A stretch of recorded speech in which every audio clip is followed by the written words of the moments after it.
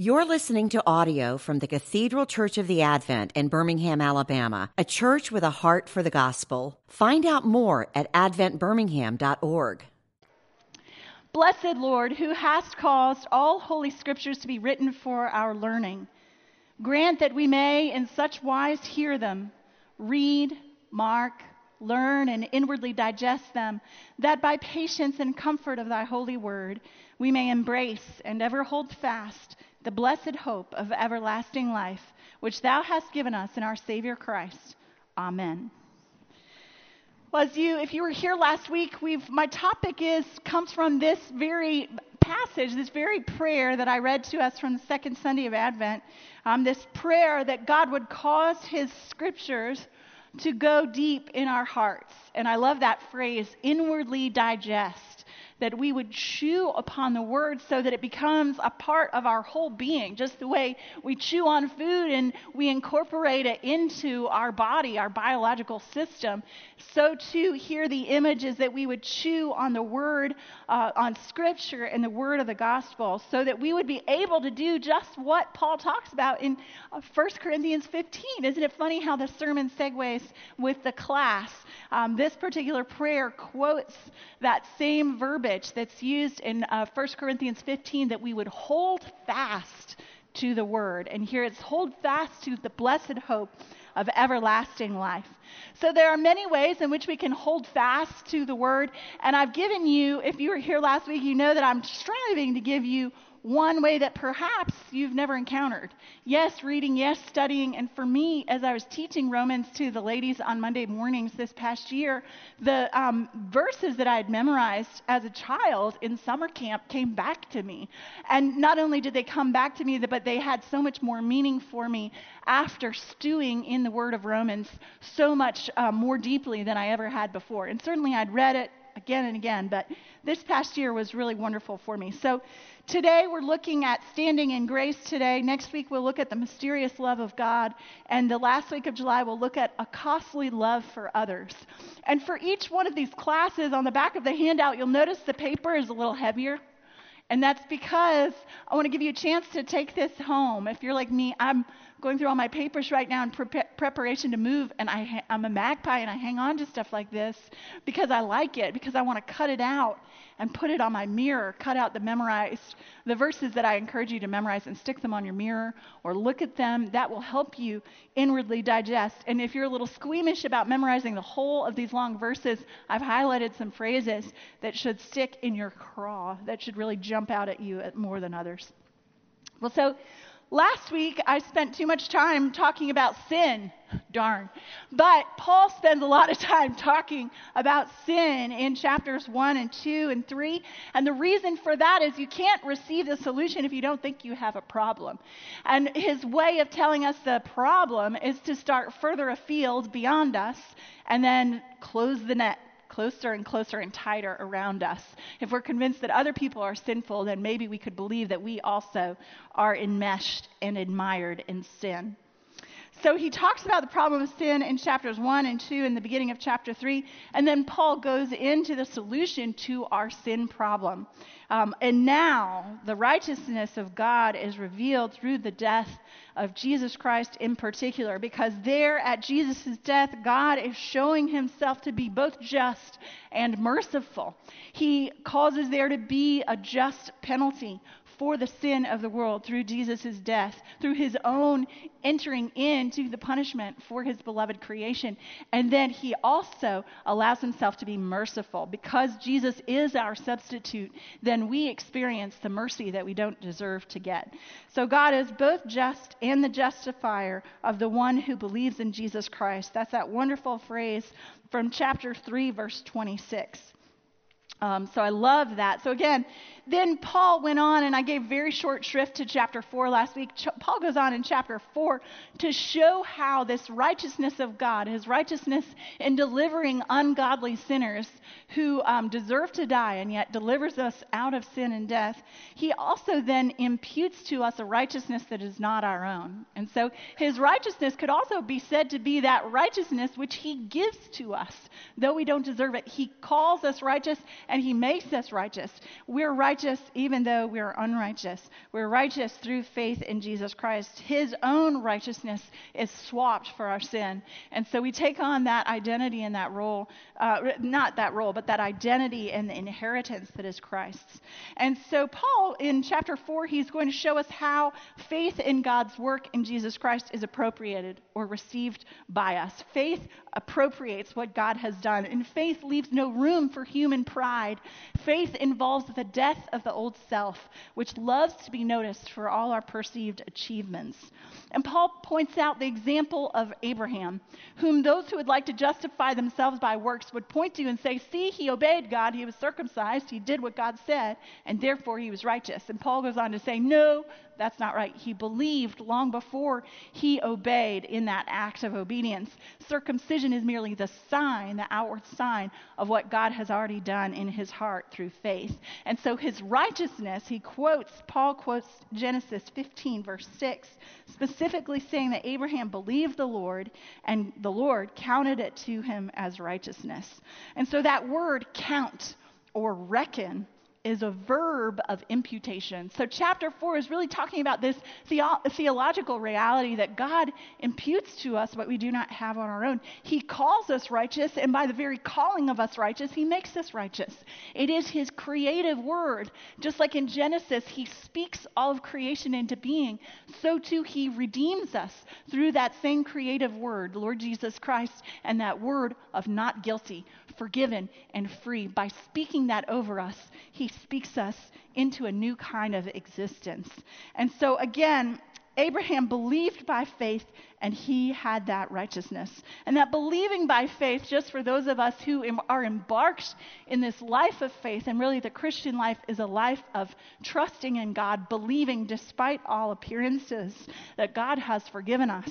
And Abraham had to do the same thing. Abraham believed in hope in the face of the physical reality of his age and Sarah's barrenness, that God's word was true, that God promised that they would have a child, and that somehow by his grace and through his miraculous activity, that would be the case. So faith is not ignoring the reality of a situation.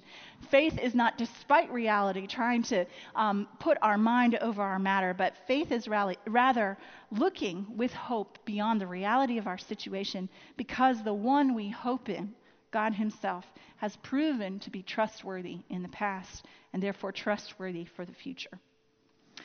So I'll just take a breath right there, and as we dig into chapters 5 through 7 today, I want to note that there's a change. Paul is going to go from arguing for justification by faith through grace to exulting in the benefits of justification. If you notice, there will be a change in tone from chapters 1, 2, 3, and 4 to chapter 5. And I actually appreciate this. I don't want to say this I'm careful where to tread, but I really love some of the verses in chapter 5, and I really love 6, 7, 8 especially. And part of it is that tone changes. Paul he's been arguing and making this good case for God's salvation and the way he reveals his salvation in Jesus Christ. But then he's going to go on to talk about its implications. He goes from arguing to exulting. He goes from the first person singular, grammatically, one does this and this, to then being the first person plural. We have this.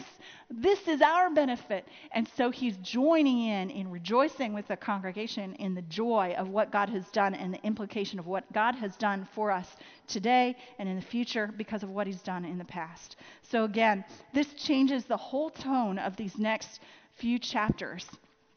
So looking at chapter 5, if you have your Bible open, it would help you. I'm going to read the first few verses, and these are really some of my favorite verses. Therefore, since we have been justified by faith, we have peace with God through our Lord Jesus Christ. Through him we have also obtained access by faith into this grace in which we stand, and we rejoice in the hope of the glory of God. Not only that, but we rejoice in our sufferings, knowing that suffering produces endurance, and endurance produces character, and character produces hope.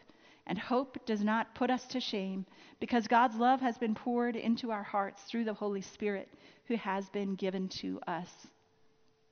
Again, here Paul invites the Christian to join him in joyful thanksgiving for what the gospel provides, essentially for this new life given into God's service and for a certain and glorious hope of the life to come.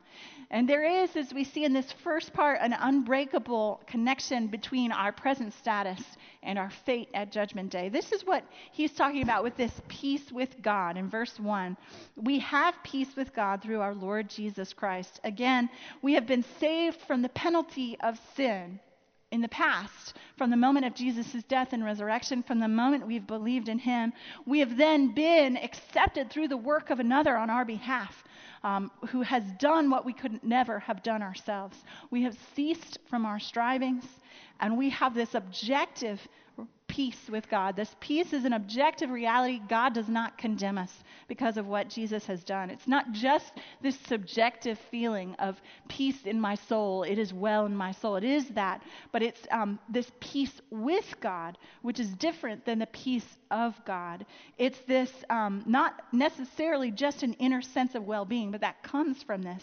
But it's this outward situation where we are at peace with God. He is not against us because he is for us in Jesus Christ, and Jesus Christ has died for us. And so God is now on our side. The one who could judge us, the only one who could judge us, is now not judging us, but forgiving us and freeing us. And so we have this peace, and then we also find that this peace brings another reality, this reality of rejoicing in the hope of the glory of God. That's this future reality. And in the present, we are standing in grace.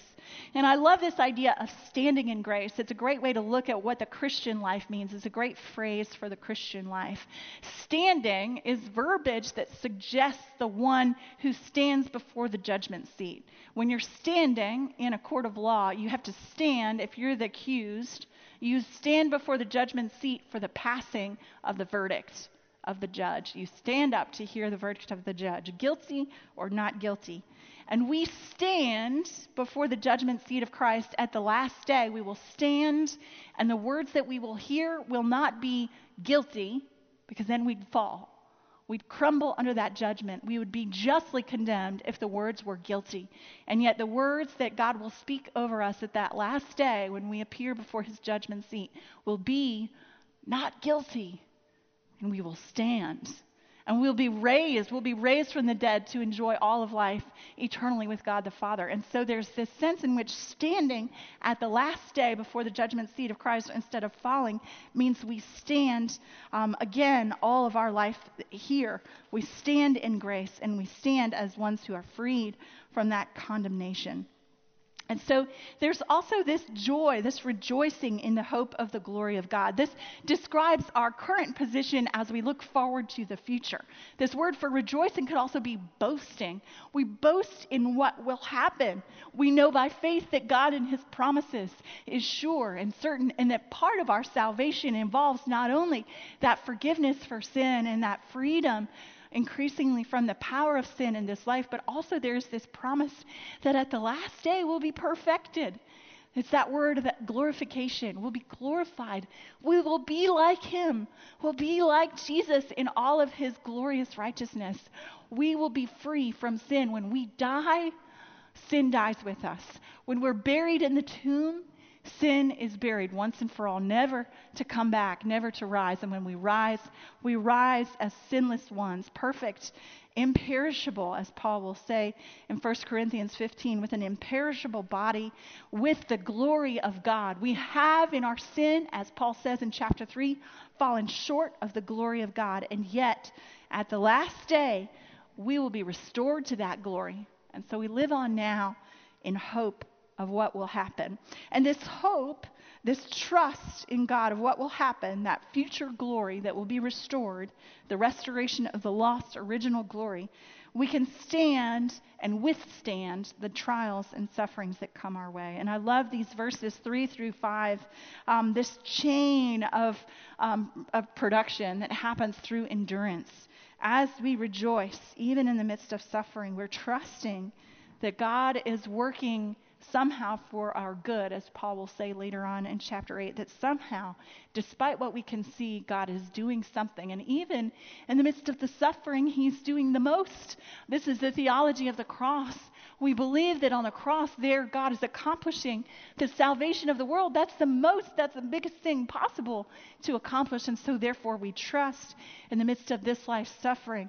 Somehow in that darkness, God is working miraculously to bring about something that is for our benefit. And so that trust, that rejoicing in the midst of suffering produces endurance. Endurance produces character, and character produces this hope of the glory of God. And the hope does not put us to shame because it helps us continue onward. Well, I think of this word of hope and this hoping. What does it mean for us to hope in this life? And I have to think specifically of some moments in my life, like very tangible moments, when I've had to look to the future to be able to get through whatever was going on in the present. I remember as a child, my mother is Janet Layton. She's like a mathematical genius. I could go on bragging about her, but she really is. Other people have affirmed it.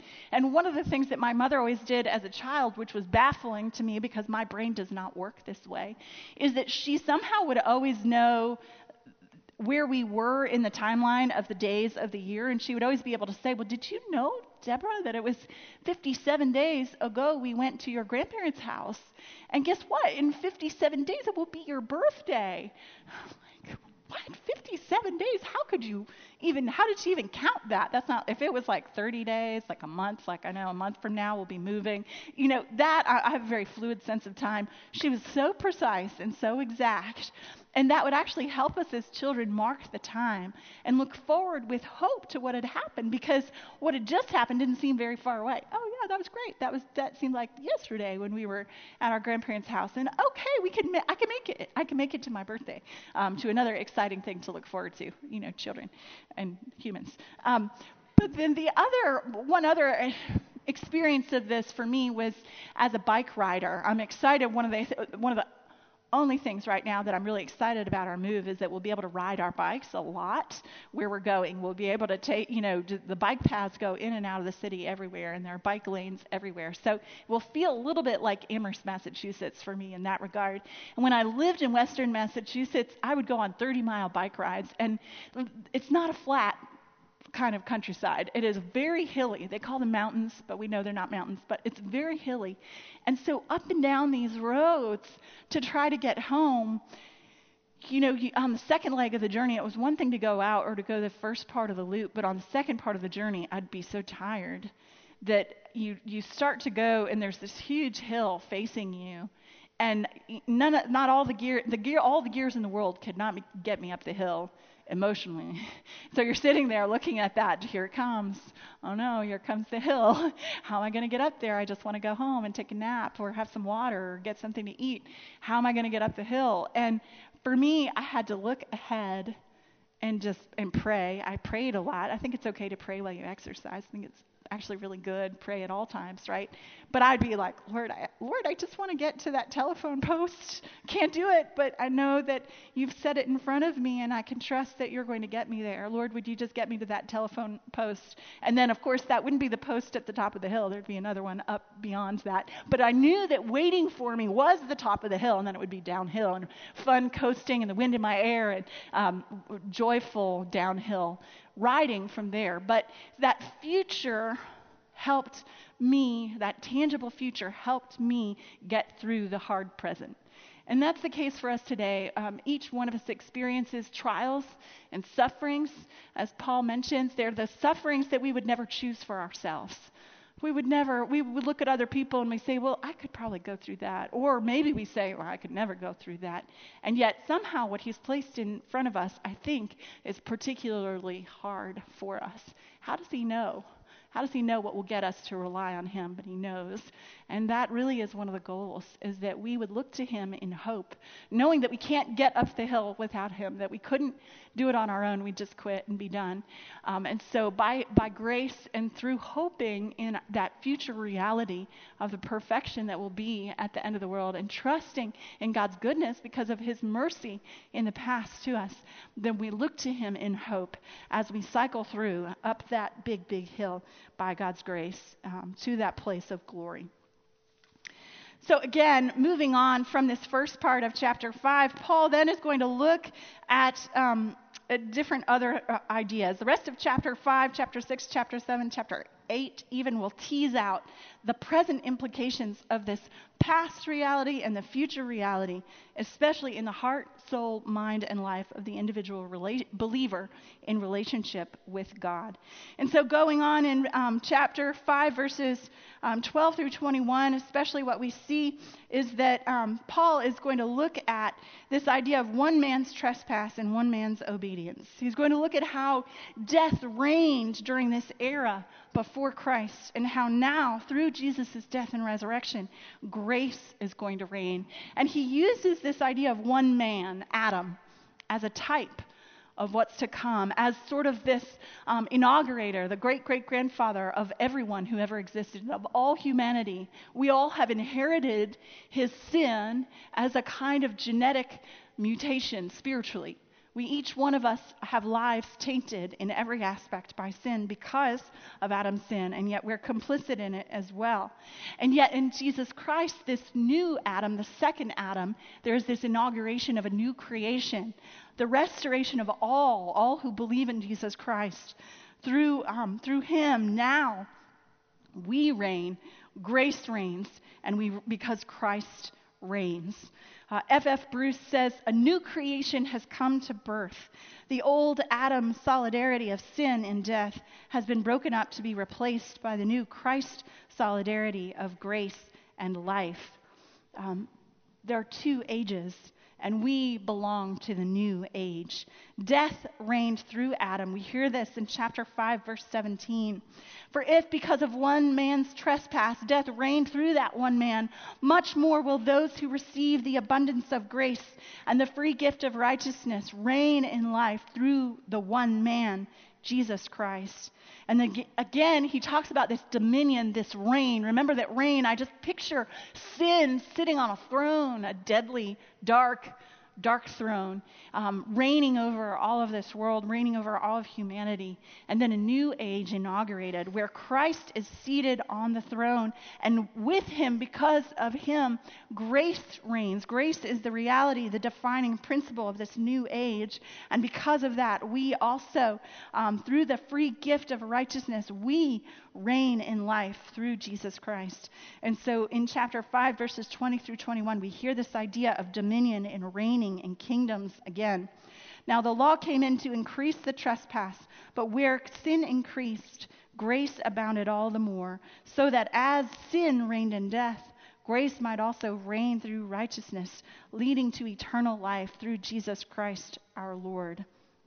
Again, Paul here introduces the law and its role, but the focus is ultimately on these two different kingdoms. He will deal with the law later on. Again, before sin had reigned and had dominion, but now grace reigns and has dominion over us. We could say that there's a new sheriff in town. I love another verse in particular from another of Paul's letters gets at this spiritual reality. In Colossians 1, verse 13, Paul writes, "He has delivered us from the domain of darkness and transferred us to the kingdom of his beloved Son with the saints in light."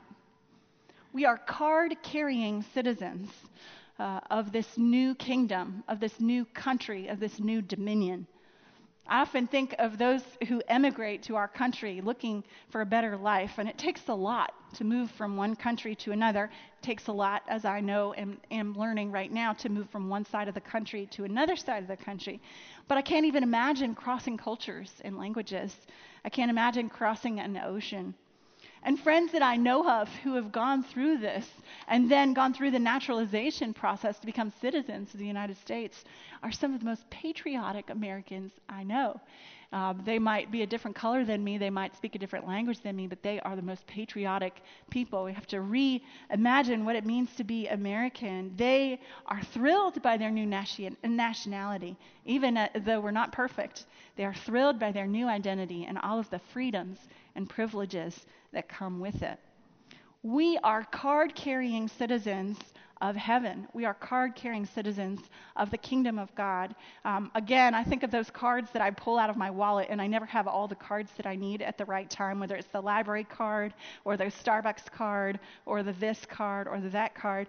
But this card is in prime position in the wallets of our hearts. It is the card that is the easiest to find, and when sin and death try to take dominion back over us, try to overwhelm us and dominate us with their power, we flash our card and we say, just like Martin Luther, I am baptized. I've been bought and redeemed by the blood of Jesus Christ. Grace reigns in and through me. I reign in life, so go away. So again, Paul will go on to enumerate some more of these freedoms in chapter 6. There's freedoms in the kingdom of his beloved Son. Freedom from sin, freedom from death, freedom from the law. And in chapter 6, we hear about this freedom from sin's power. And he talks about this freedom that comes about through a death in verses 1 through 14. Paul says, do you not know that all of us who've been baptized into Christ Jesus were baptized into his death? We were buried, therefore, with him by baptism in order that just as Christ was raised from the dead by the glory of the Father, we too might walk in newness of life. Again, as F.F. Bruce says, death pays all debts. Right? So the man who has died with Christ has had his slate wiped clean and is ready to begin the new life with Christ, freed from the entail of the past. Again, we've been crucified with Christ, in Paul's words in Galatians 2:20. It is no longer I who live, but Christ who lives in me. And the life I now live in the flesh, I live by faith in the Son of God, who loved me and gave himself for me. So again, now in this present life, we are living under grace. We are living by faith. We are living in freedom. Sin no longer has dominion. As Paul says in chapter 6, verse 12, verse 14, sin will no longer have dominion over you, since you are not under law, but under grace. He'll go on again to talk about this death of the master, and death even of the slave, as he talks about. We were slaves to sin, and now we are slaves of righteousness. When the slave is dead, his master can go on giving orders to the corpse until he's blue in the face, but the corpse will pay no attention. And this new kind of slavery, this slavery to righteousness, is something Paul describes as being obedient from the heart.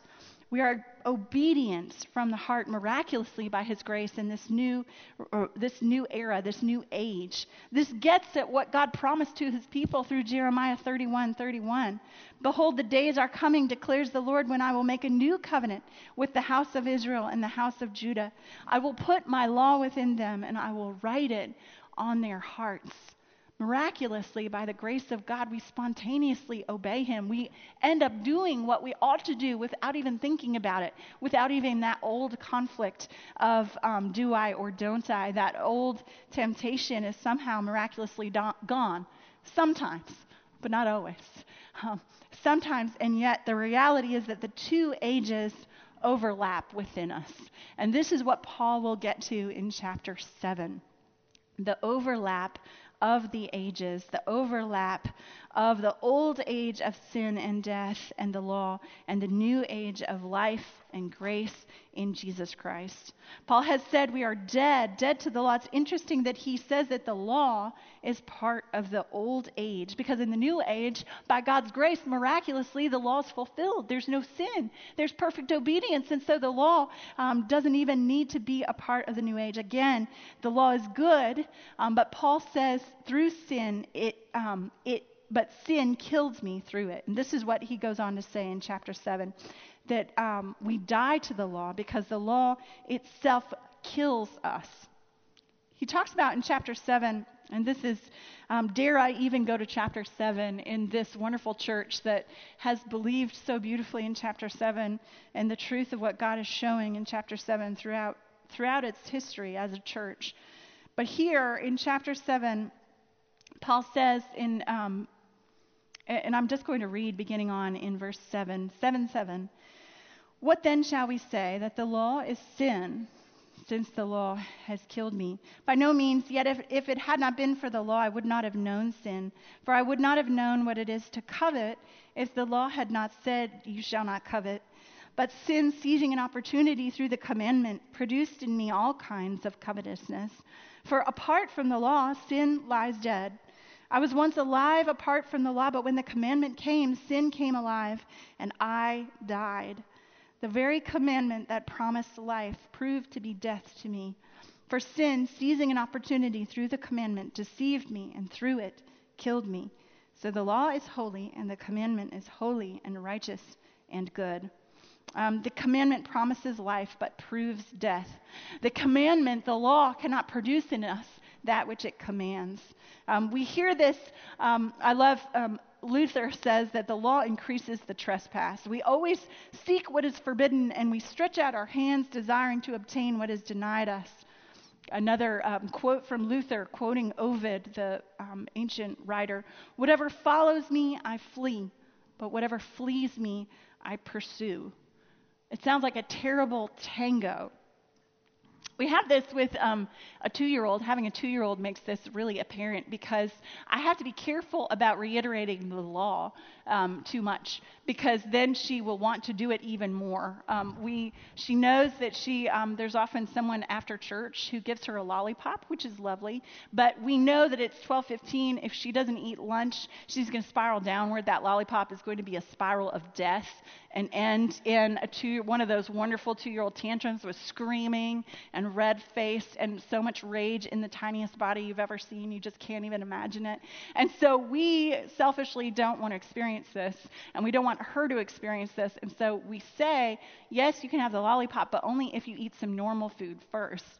And so we've used to let her hold the lollipop in the car on the way home, but that was not good because she's bit through the paper wrapping. She will get at it, and the fact that she's not allowed to have it, but it's sitting right there, it's just too much temptation. She's going to eat it, and then she's going to have eaten the paper as well as the candy. So we just have to hide it somehow quickly. That's our number one goal as we're leaving church. Quick, hide the lollipop before you get in the car. Give her some Cheerios or something to eat on the way home so she forgets about it. The law kills us. The law only increases our desire for what is forbidden. And again, we forget this because we think if we just said it again, then people would get it through their heads. With ourselves and with our roommates, our spouses, our children, our coworkers, we think it's okay to repeat the law and say it again. And it's fine, it is. Yeah, that's a great idea. Go ahead and say it again. Say, no, could you really just clean up the dishes? Or maybe if I just stick to my diet and remind myself what the diet is, then I'll actually do it. Or maybe I could increase my productivity at work if I just tell myself again, what's the plan? What's the plan for productivity to increase? How am I going to stay on my budget? I keep going back to the budget and reading it again and again, but that doesn't keep me on the budget. I don't stop gossiping about people by saying, well, shh, shh, shh. Keep telling myself, stop saying that, stop saying that, stop saying that, stop saying that. That's not going to help. That's not going to help heal the sin. That's not going to free us from the sin. The law only increases our desire for what is forbidden, and the repetition of the law itself, the reiteration of the law, doesn't actually solve the problem and free us from it. Some would say in this passage from chapter 7, oh, well, but this is about man before coming to faith. This is about the pre-Christian person who struggles with the law. And to that person, I would say there are 3 kinds of people in the world.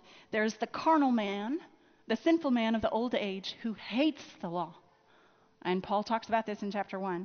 The second type of person is the self-righteous man. The self-righteous man denies his own carnality. Well, I'm not sinful. The law is good. I love the law. And guess what? I can do the law. I'm not sinful. And the third kind of person is the Christian person. The Christian person has this pull, this conflict within him or her. The Christian loves the law. But the Christian constantly admits our own persistent carnality. Christians are the ones who are constantly telling on ourselves. I have coined a phrase for this, saying, I wouldn't put it past myself. I'm sometimes surprised and outraged by the sin of other people. But then when I'm honest, I realize, well, sin's in the world, so of course it's going to happen. And then I realize, well, I'm not above it either. I'm sinful too. And so I've started to say when I watch the news, well, I wouldn't put it past them. Well, I'm not surprised by that. I'm shocked but not surprised, as Frank Limehouse says. But even more so, I say, I wouldn't put it past myself. We are a battlefield in this life. Flesh and spirit wage incessant warfare, one against the other, within the citadel of man's soul. Again, as F.F. Bruce says, there is this overlap of the two separate ages in our self. There will be a sinful Deborah until I die, and that sinful Deborah will rub up against the new Deborah. The two will be there, unfortunately, until I die. And yet there's that promise. Again, sin will die with me. So we can't just try to get better on our own. And yet there is a word that Paul has for us, and it's at the very end of chapter 7. I delight in the law in my inner being, but I see in my members another law waging war against the law of my mind and making me captive to the law of sin that dwells in my members. Wretched man that I am, who will deliver me from this body of death? Thanks be to God through Jesus Christ our Lord. Again, God's salvation, his deliverance of us is yes in the past when we first come to faith, and yes ultimately at the last day, but it's also day by day all throughout this life as we come to our realization once again of our need for a Savior and God's gracious gift in Jesus Christ. Let's pray. Thank you, Lord, for freeing us. Thank you, Lord, for speaking your love and your mercy over us, speaking that word of freedom. I forgive you. And we ask, Lord, that that word would echo in our ears, in our hearts throughout all of this earthly life, that we would position ourselves to hear it again and again, that you would reveal our need for it again and again, and that you would be mighty to save, as you surely are. And we ask all this in the name of the Father, and the Son, and the Holy Spirit. Amen. You've been listening to audio from the Cathedral Church of the Advent. If you live in Birmingham or find yourself visiting, we hope you'll join us for one of our Sunday services. Find out more at adventbirmingham.org.